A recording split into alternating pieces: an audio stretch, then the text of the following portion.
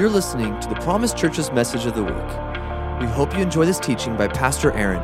For more information about who we are, please visit us at thepromisechurch.com. Happy Mother's Day to all the moms. Happy Mother's Day to my mom. As Kevin said so well, thank you for spanking the living daylights out of me. I needed it much more than my brother.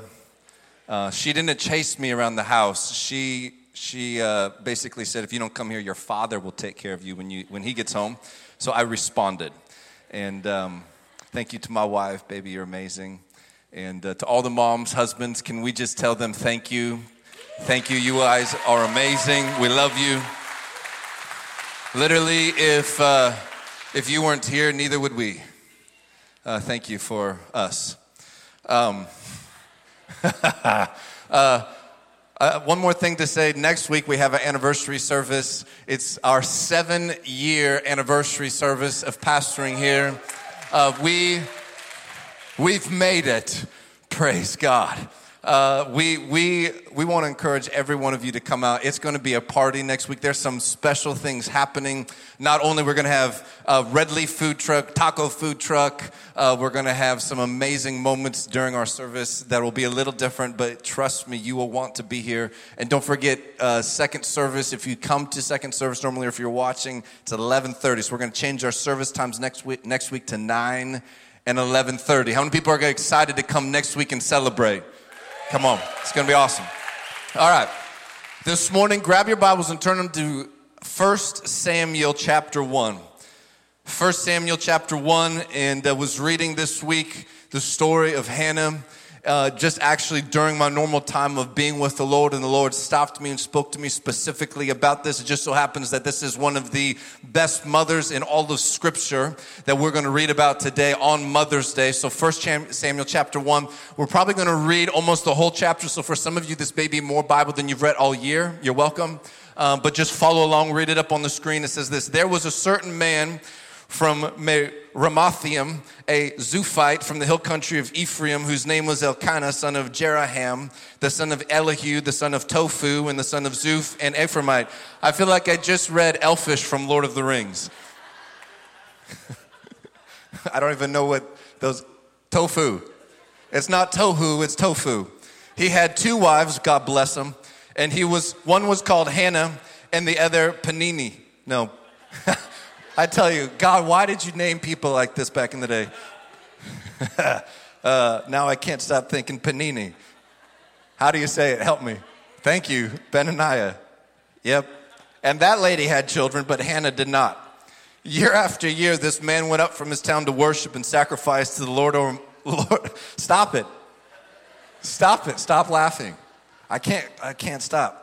All right, they went up and worshiped at Shiloh, where Hophni and Phinehas, got those 2 right, were the 2 sons of Eli, were priests of the Lord. Whenever the day came for Elkanah, oh my gosh, this is not starting out well. Elkanah to sacrifice, he would give portions of the meat to his wife Penini and to all of her sons and daughters. Oh, praise God.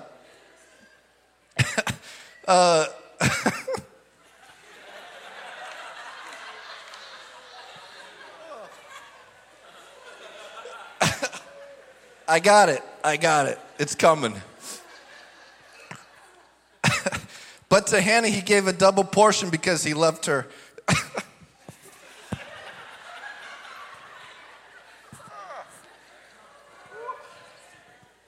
Boy, did he love her.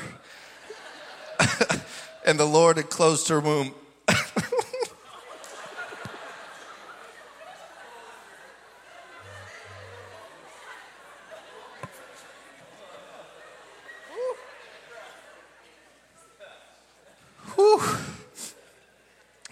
I got it. Because the Lord had closed the womb. Guys, got to talk louder. This went on year after year. When Hannah went up to the house of the Lord, her rival provoked her till she wept and would not eat. Her husband Elkanah would say to her, Hannah, why are you weeping? Why don't you eat? Why are you downhearted? Don't I mean more to you than 10 sons? Once, when they had finished eating and drinking in Shiloh, Hannah stood up. Now Eli, the priest, was sitting on his chair by the doorpost of the Lord's house, and in her deep anguish, Hannah prayed to the Lord, weeping bitterly, and she made a vow, saying, Lord Almighty, if you will only look on your servant's misery and remember me, and not forget your servant, but give her a son, then I will give him to the Lord for all the days of his life, and no razor will ever be used on his head. As she kept on praying to the Lord, Eli observed her mouth. Hannah was praying in her heart, and her lips were moving, but her voice was not heard. Eli thought that she was drunk and said to her, how long are you going to stay drunk? Put away your wine. Not so, my Lord, Hannah replied. I'm a woman who is deeply troubled, and I have not been drinking wine or beer. I was merely pouring out my soul to the Lord. Do not take your servant for a wicked woman, but I have been praying here out of my great anguish and grief. Eli answered, go in peace, and may the God of Israel grant you what you have asked of him.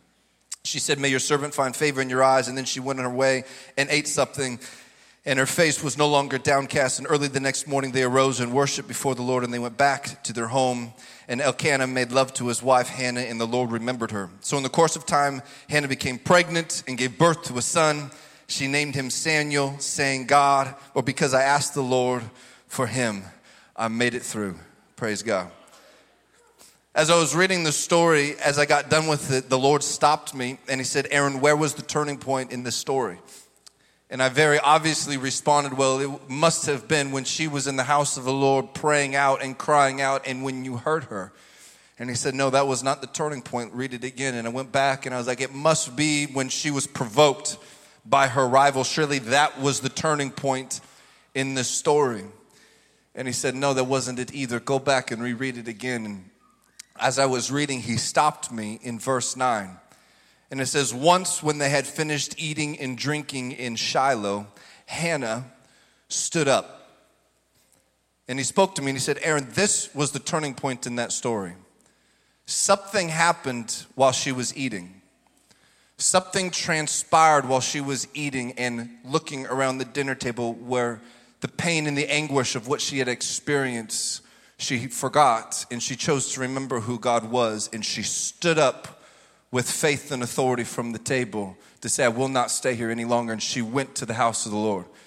He said it wasn't the fact that she was there. She went there with faith, and it was something that transpired while she was eating. And Hannah had been barren, could not have any children. She wasn't able to get pregnant. And she probably for many years had thought this was just going to be the rest of my life. She was probably sitting there while she was eating, and she began to look around. She was probably eating Chick-fil-A because it's the Lord's chicken. However, she was in Woodland, it would have been Popeyes. It's a good substitute. As she was eating, she was probably looking around. She was looking at her husband and the kids that were there. She's probably thinking about the other women that she has seen out in town, and was thinking, you know, my life isn't that bad. My husband loves me. I'm fine just the way that I am. I don't need that. And she began to accept her life the way it was. But then something came into her head, and she began to remember probably the stories that she had heard about what God had done for the Israelites, how he had taken them out of Egypt, how they had come up to the Red Sea and he had parted the Red Sea, how they came through on dry ground, and then when they were led by a pillar of fire and a cloud by day, and then when they got to Jericho, and Jericho had this great wall around it, and they walked around the wall for 7 days, and then the wall came tumbling down. And she probably thought to herself, possibly, that the same God who did that can do it for me. And I can imagine as she continued to eat, she probably reflected upon the years of praying and never seeing an answer. Probably like many of us, she began to think about all the times where she prayed year after year and never saw anything change. Why isn't God doing this? Does God even care? Is he able? Does he even want to? Is he even listening to me?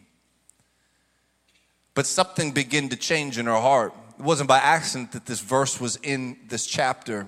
And the Lord continued to have me read it again and again and again. And he said, Aaron, something began to stir in her heart as she sat at that table. She was looking around, as she was negotiating even just with her thoughts of what God was able to do, as she was reflecting upon what God had done and the stories that she'd been told. Something began to stir in her heart and quickened her where she could not stay at that table any longer, but she must go to the house of the Lord to pray. Something, faith, began to build in her spirit to where she had to push herself away and stand up from the table.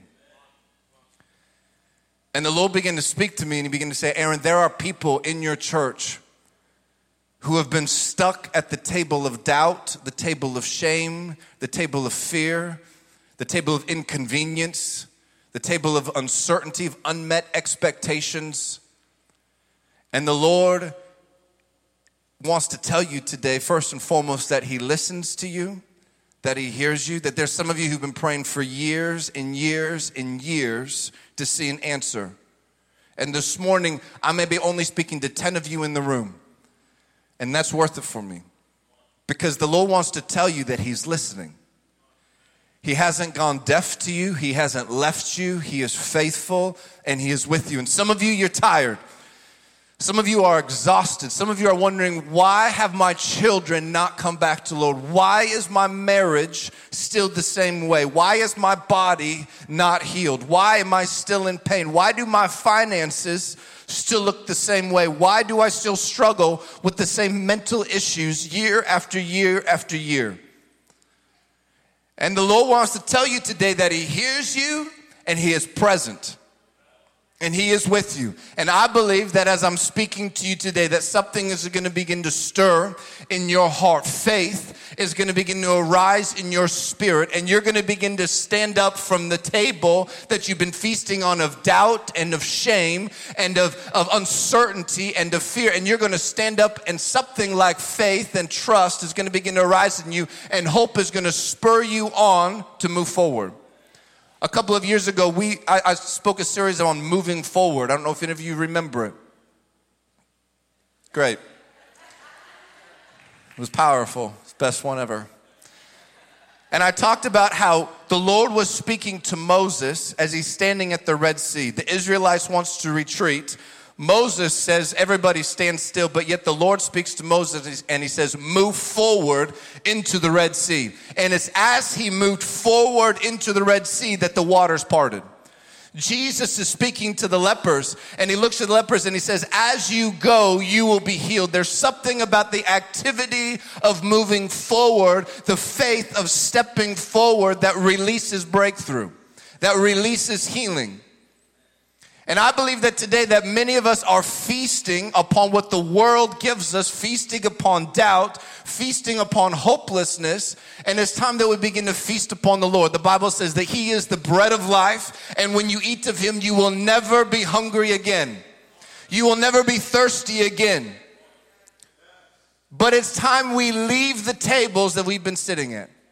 Something happened to Hannah as her heart was stirred. And I believe that today, that as I begin to talk about these different tables, your heart is going to begin to be stirred, and you're going to stand up and arise and shine and leave behind the things that you've been feasting on. So the first table that I want to talk about today is the table of doubt. Everybody say this. Say it's time to leave. Come on, everybody say it. It's time to leave the table of doubt. As we read in the story, Elkanah, her husband, is telling Hannah, he's saying to her, am I not enough? Am I not enough for you? And these are some of the thought processes that many of you have had. Is my life not good enough just the way it is? Why do I need to keep believing that things could get better? And people around you are beginning to question you.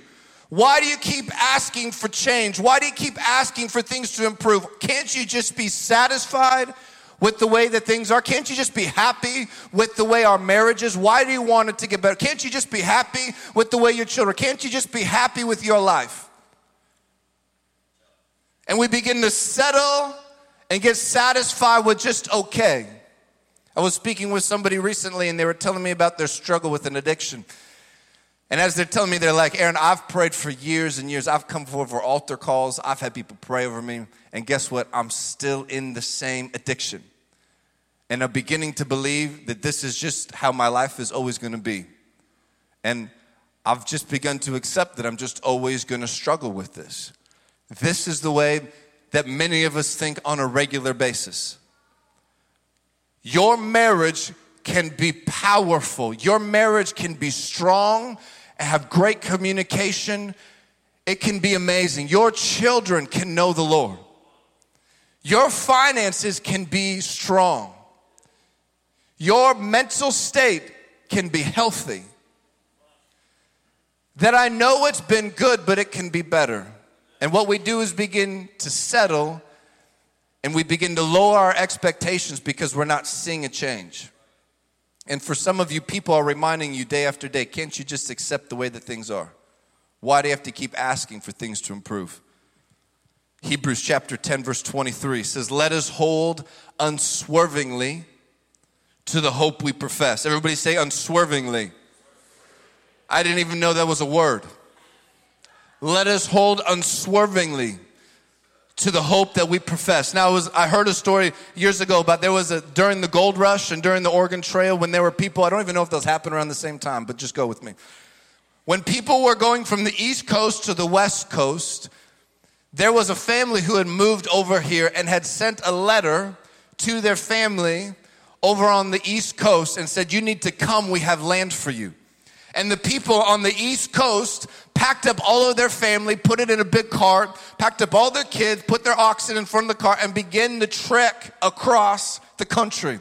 Now, if you're going by plane is fast, but on a wagon, it takes a long, long time to get across this country. And as they went, there was sickness, there was peril, there was challenges, and they would come to multiple towns along the way. And each time they came to a town, they would hesitate because it looked like could be a great situation for them. And they begin to question, is it worth going on to the end, or should I just stay in the town that I've just passed by? And every time they came to a town, they had to remake the decision, we will go all the way to the finish line. We will go to the promise that is waiting for us. And every town that they came to, doubt and uncertainty met them, but they had to choose to not swerve off the road, but stay the course till they got to the West Coast. And for you and for me, we are driving on life, and we are met with multiple opportunities to swerve off the road. We get to the point where we say, maybe God's not even listening to us. Maybe God's not even going to do it. Maybe God isn't able. Maybe God did this to me.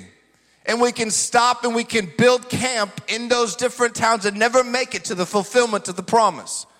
So when it says we will not swerve off and keep the hope that we have, that means all those different perspectives that we can grab onto, we choose to say, that's not who my God is. I will eat the word of the Lord. I choose not to sit at the table of doubt. I choose to eat of who Jesus is. So I will hold unswervingly to the hope that we profess. For he who promised is faithful. For he who promised, the promises of God are yes and amen. This morning, I believe that there are many of you who have let things die in your heart. Hopes, dreams, and beliefs that you've let die because you didn't see them come to fruition. Just like Hannah sitting at that table, reminding herself again and again, it hasn't happened yet. It will never happen again. Nothing is going to change. And the dream died. And then the breath of the Lord came and breathed faith into her heart, and something awakened inside of her. And I believe that this morning that the Lord is going to breathe fresh life into many of your dreams, to many of the desires of your heart. Some of you have children who have ran from the Lord. Some of you mothers have been praying for years over your children who have ran from the Lord. And I believe the Lord is going to begin to give you fresh faith to begin to believe that they will come back to the Lord.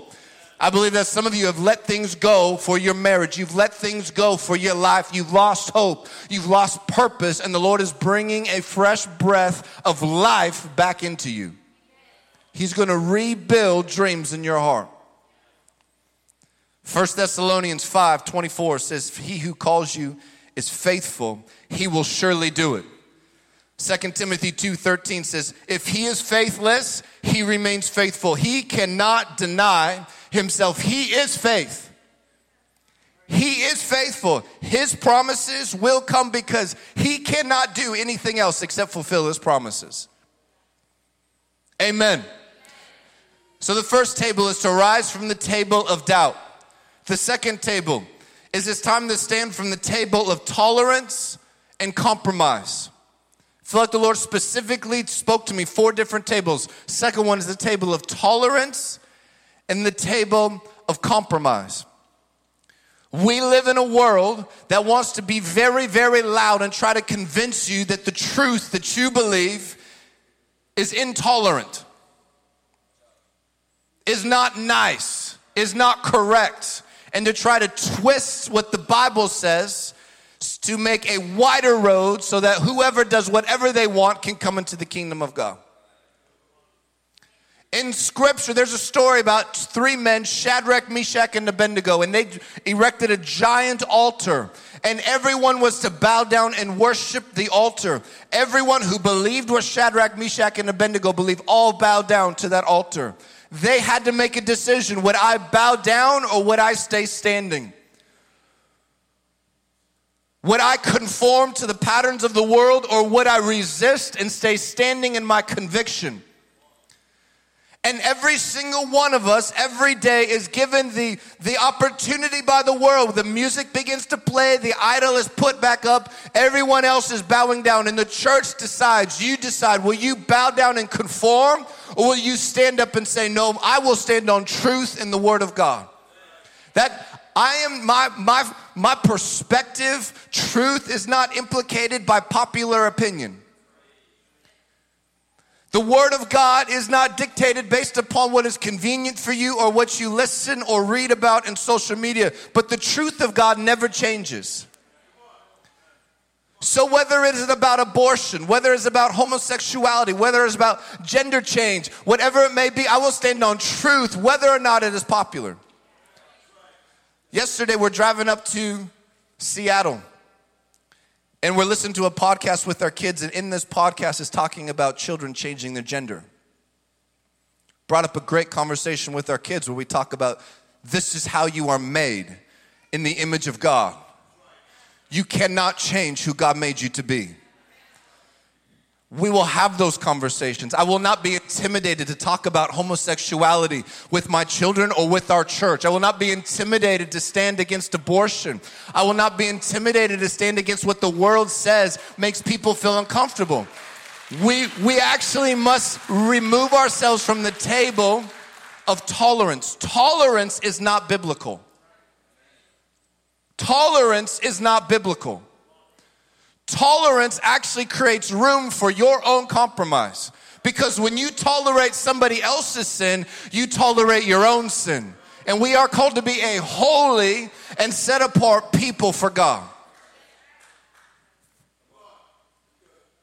In Isaiah, it says in the last days, they will call evil good and good evil.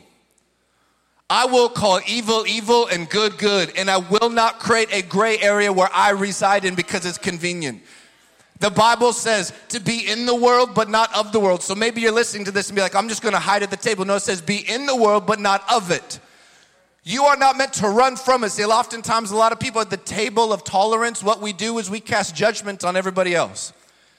And we look at unrighteous people and hold them to a righteous standard. We cannot expect people who don't know Jesus to live like him. And we judge them and we criticize them and we throw stones at them to say, how dare you, and I hate you and I don't want to be around you, but they don't know him. So why would they act like they do? We are to hold righteous people to righteous standards and to go to the lost to love upon them. Let me show you the standard that we are to hold in 1 Corinthians 5, 9 through 13. It says, I wrote to you in my letter not to associate with sexually immoral people, and everybody in this room just breathed a big sigh of relief. Praise God, I don't have to deal with anybody who is sexually immoral. But let's read on. Not at all, meaning the people of this world who are immoral, or the greedy, or the swindlers, or the idolaters. In that case, you'd have to leave the world. You're like, I don't want to hang out with all them because I might become like them.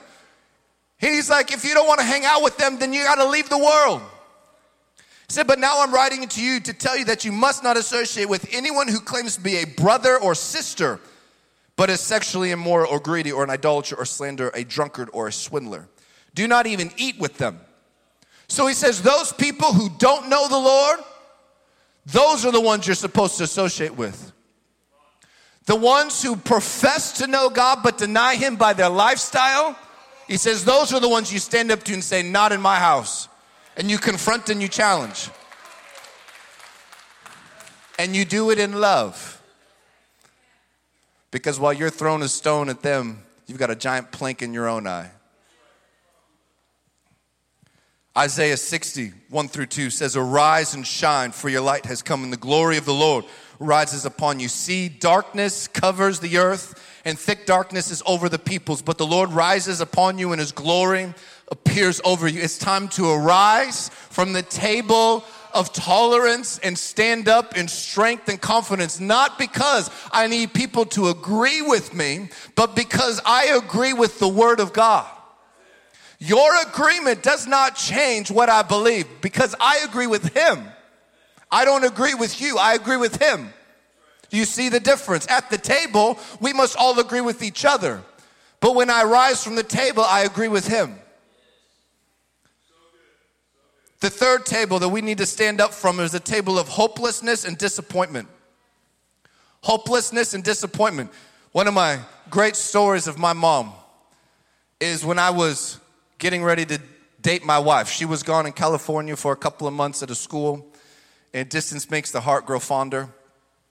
And so I went to my mom, I said, to both my parents, I said, Mom and Dad, when Tash comes back, I want to date her. My dad's just like, sounds good, son. This is awesome. I'm so excited. And my mom's like, hold up. I'm going to go pray. I'm like, what? She's like, I'm going to go pray and ask the Lord what you should do. So she goes upstairs into her bedroom and begins to intercede and ask the Holy Spirit whether I should date Tash. I got nothing to do. So I go into their TV room and I begin to watch a movie, Sweating Bullets. It was the longest movie I've ever seen in my life. It felt like an eternity. And then my mom comes down after a couple of hours. I don't remember how long. It could have been only 20 minutes, but it felt like 3 days. She comes back and she says, Aaron, I've prayed about it, and the Lord said you are to date Tasha. Praise God. But that 2 hours felt like an eternity. And I'm making light of it, but for some of you, you've literally been waiting for an eternity for the Lord to answer your prayer. You have been waiting for a long, long time for the Lord to answer the prayers that you've been praying. In Galatians 6 verse 9, it says, let us not become weary in well-doing, for at the proper time we will reap a harvest if we do not give up. I want to speak to some of you who have been praying for a long time for 1 or 2 or 3 or however many things you've been praying for. What do you do while you wait? Because often while we're waiting, what we end up doing is we begin to go feast on hopelessness and despair. We begin to think because it hasn't happened yet, that must mean it's not going to happen. So what do we do while we wait? And for so many believers, when we don't see an answer in our time, we begin to sit at the table of hopelessness, wondering, is God even listening to me? Does God even want to do this? Is God even able to do this? Is this just something that God is trying to hurt me and be angry at me with? Is he angry at me? Is this ever going to change? And we go through the mental hurdles again and again and again. What do you do while you wait? If you're waiting for something, if you're waiting for the Lord to answer something for you, this is what you do. The Bible says, they that wait upon the Lord shall renew their strength. They shall mount up with wings like eagles. They shall run and not grow weary. They shall walk and not faint. What you do while you wait is not really important. It's what you view the waiting as. Your waiting is not a season of waiting for the answer. Your waiting is a season of going deeper. So I'm not here waiting and incapable of moving forward until he answers my prayer. I'm here waiting and saying, God, this is a season where you are strengthening me. They that wait renew their strength. You thought the waiting was so that something could like build up. You thought the waiting was so that everybody around you could change. But the waiting is actually for you so you can change. The waiting is for your benefit. Because if all of us got everything we wanted right when we asked for it, we wouldn't know what to do with it. The waiting prepares you to receive what he wants to do. What do you do in the waiting? What do you do while you're waiting for your marriage to get better? What do you do while you're waiting for the healing to come? What do you do while you're waiting for freedom and breakthrough and the addiction to fall off? What do you do while you're waiting? You go deeper into the Lord. You get stronger to be prepared for what's coming next. They that wait get stronger. It's not they that wait grow impatient. They that wait get stronger. How do you view the waiting? Romans 15 verse 13 says, may the God of hope fill you with all joy and peace as you trust in him, so that you may overflow with hope by the power of the Holy Spirit. Those that wait, what do you do while you're waiting? Get filled every day by the Holy Spirit, so that all joy and all peace may abound in you. I don't know who you are this morning, but there's some of you here who you've been waiting for an answer. And oftentimes we preach messages here about the fire of God, about transformation, about saying yes and all these things. But the Lord just spoke to me this week and said, Aaron, there's people there who are just tired and weary. And he wants to come give you faith and hope this morning. What do you do while you wait? You go deeper in him. The fourth table. And this table, I've been crying over this table. It's time to stand up from the table of shame. In verse 6 of Samuel, it says, because the Lord had closed Hannah's womb, her rival kept provoking her in order to irritate her. This went on year after year. Whenever Hannah went up to the house of the Lord, her rival provoked her till she wept and would not eat. The Lord spoke to me this week and said, there's people here who you have been getting made fun of. You have been getting provoked and irritated by people around you, questioning, why do you continue to believe? Why do you even go to church? Why do you even read your Bible? Why do you even spend time with the Lord? It means nothing. And you're trying to stand strong. You're trying to remain hopeful. You're trying not to lose belief and faith in God. And you're getting provoked year after year after year. And you have found yourself being swallowed up by shame, by unbelief, by doubt. And just as Hannah, she had been hearing it all the time. Every time she went to the house. I believe specifically that many of you women in this house have been hearing it from husbands. Why do you keep believing that? Can't you just let it go? Can't you just quit? Can't you just accept the way that things are? And I believe that the Lord today wants to give you faith to believe. He wants to come alongside of you and say, I've been there and I'll be with you. And he's going to become your shield and your protector. The Holy Spirit is going to become your comforter. Specifically, there's women, there's people who are married, there's wives, and your husbands have been tearing you down as you've been saying yes to the Lord. And today I want to pray that something would begin to be stirred in your heart again to keep moving forward. In Matthew 5 verse 10, it says, blessed are those who are persecuted for righteousness' sake, for theirs is the kingdom of heaven. Those of you who are getting persecuted, those of you who are getting irritated and provoked, the Lord wants to bless you today with the kingdom of heaven. He wants to bless you today with hope, peace, life, confidence, and assurance. This morning, as I've talked about these 4 different tables, I believe that there's many of you who can identify with a couple of these different tables. There's some of you who've been filled with doubt. There's some of you who've been waiting for years for an answer and you haven't seen it. And you're wondering, will God ever come through? Is God even listening? Does he even care? There's some of you who have been sitting at the table of tolerance and you've been too scared to stand up for what is right. And you've allowed fear of popular opinion, fear of what other people might say to prevent you from standing on truth. There's some of you here who you've been mocked and ridiculed for giving your life to the Lord, and you're feeling tired and weary. And today I want to pray with you, but first of all, you must stand from the table that you've been sitting at. You must stand up and say, I'm not going to eat of this any longer. I need to eat of the Lord, and I need to eat of faith. And if that's you, if you're sitting at one of those tables today and you're saying, I'm tired of sitting at one of these tables, I need to stand up and arise, I want you to stand to your feet right now.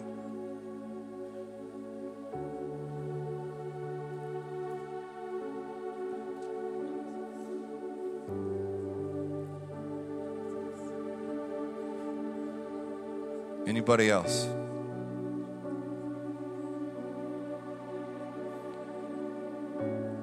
If you are here today and you have been ridiculed, that fourth table, you have been provoked as Hannah was because of what you believe, because of the faith that's in your heart, I just want you to raise your hand so I know who you are.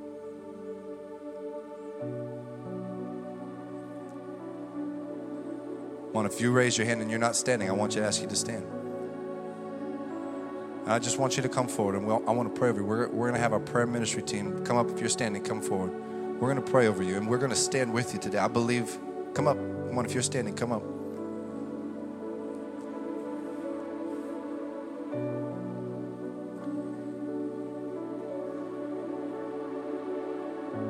See, there's some of you who are listening to me talk, and you're like, I don't even understand why this is important. Why is he sharing this?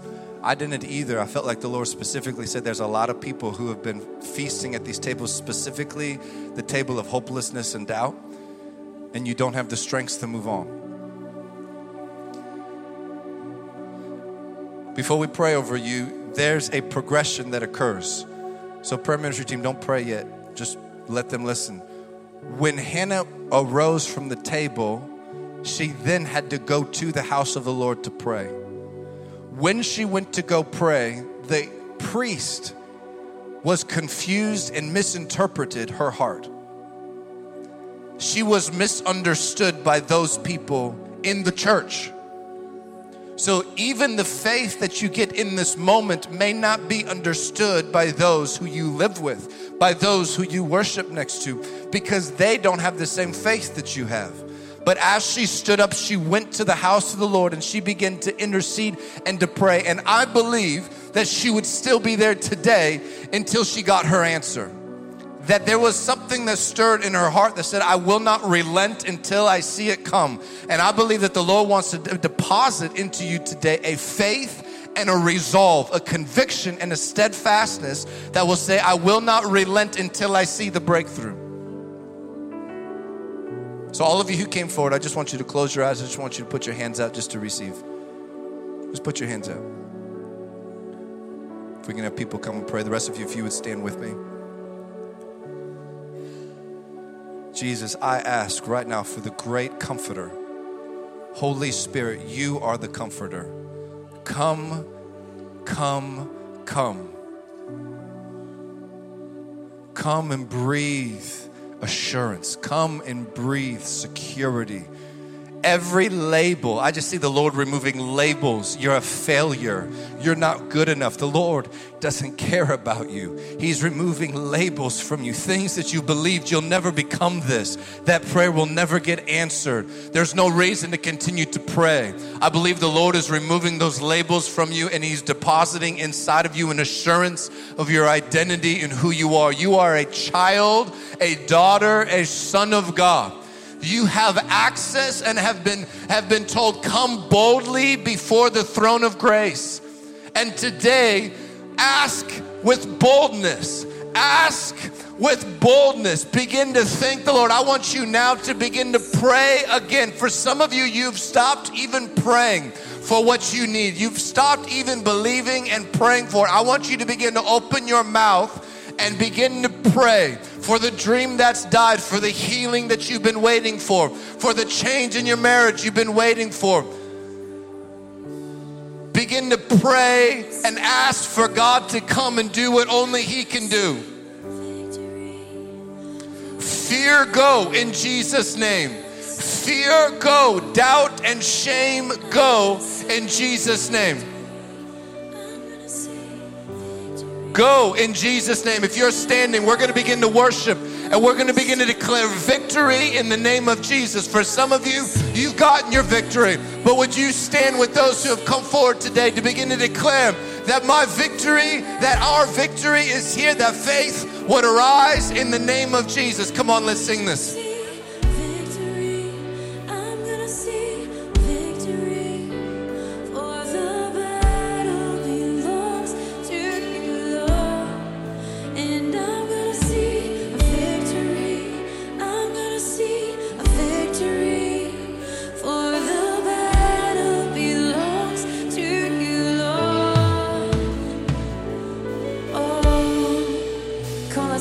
First verse. The weapon may be formed, but it won't prosper. Let's declare that this morning. Oh, the weapon may be formed, but it won't prosper. When the darkness falls, it won't prevail. No, 'cause the God I serve knows only how to triumph. Oh yes.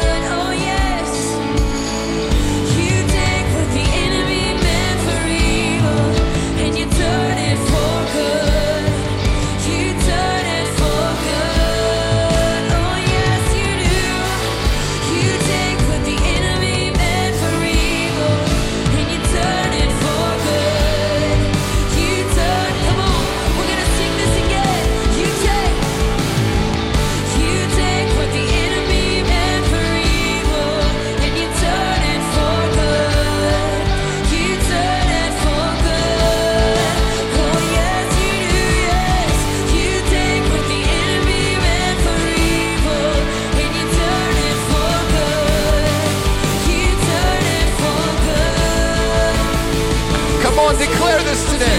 Declare it. I'm going to see it. I'm going to see the healing. I'm going to see the freedom. I'm going to see the breakthrough. I'm going to see it because my God is able. My God is able. My God is able. My God is able. He is stronger than sickness. He is stronger than hopelessness. My God is able. My God is stronger. Come on, declare it. I'm going to see it. Let faith arise in you today.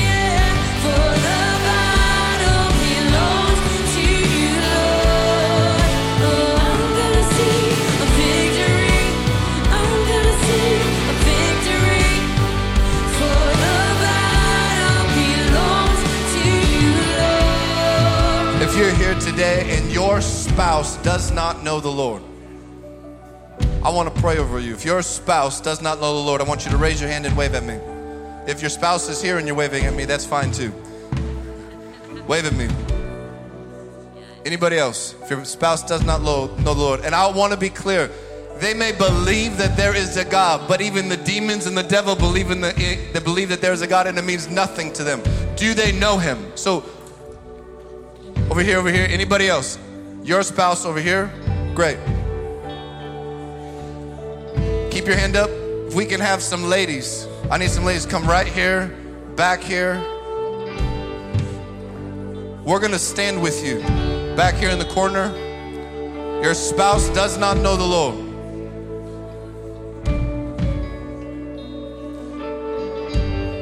Here? Come on. Ladies, we need some people to come over here and pray.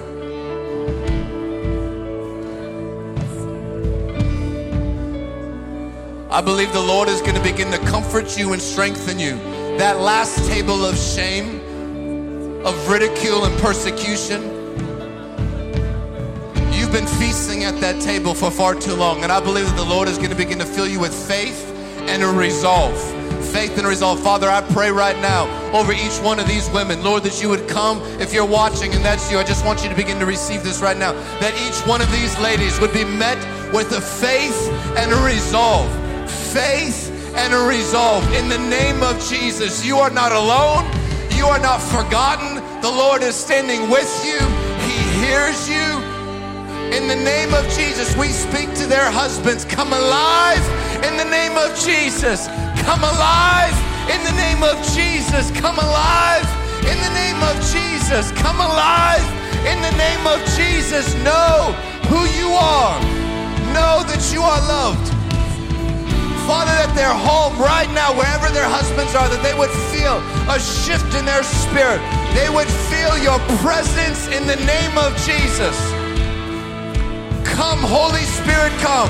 Come, Holy Spirit, come. Continue just to pray over them. If you're here and you've been praying for an answer for a long time, I want to pray specifically over you. I know you've been praying already and you've been receiving prayer. But I want to pray for phase 2. Phase 2 is now that you would begin to contend. Now that you would contend.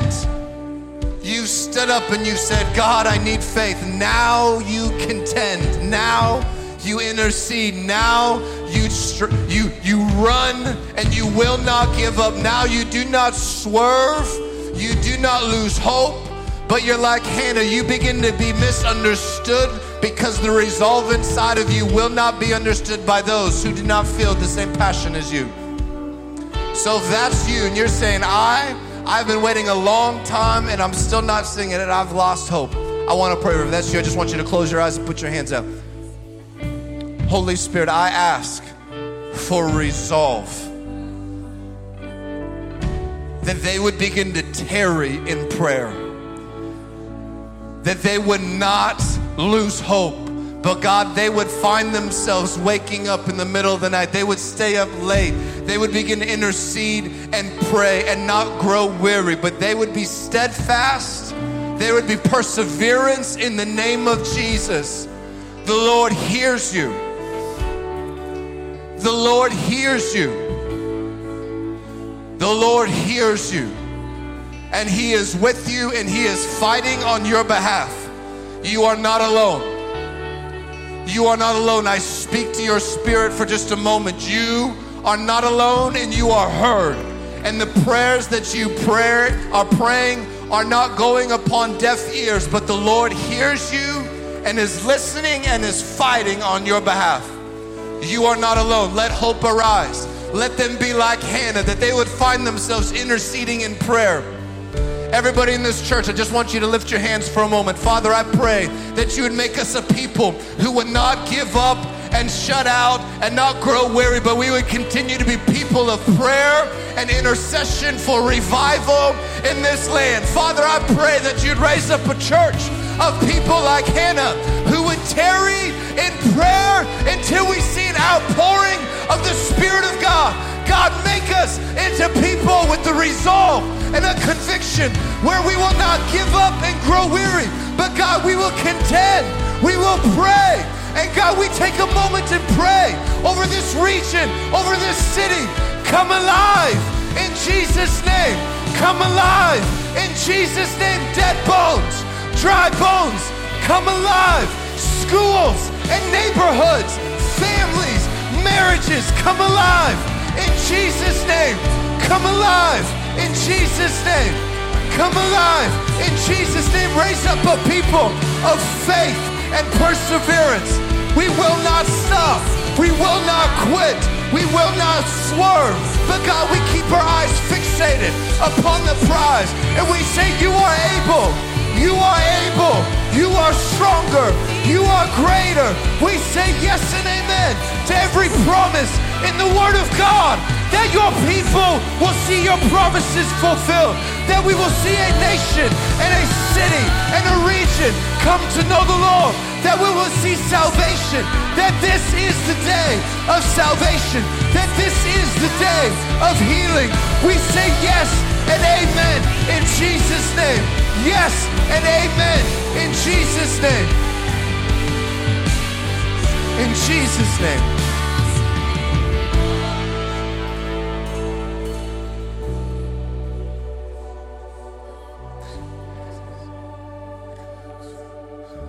Father, place a resolve in our hearts.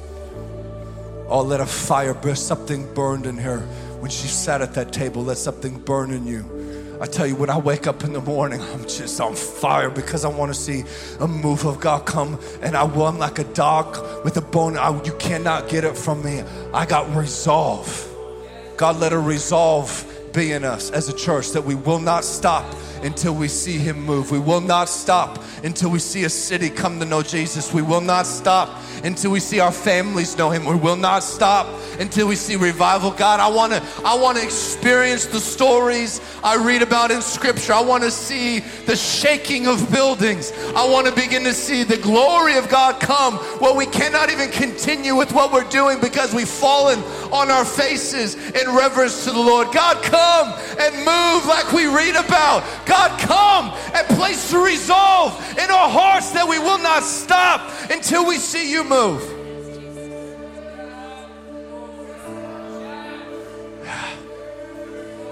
In Jesus' name. And everybody said, amen. Amen.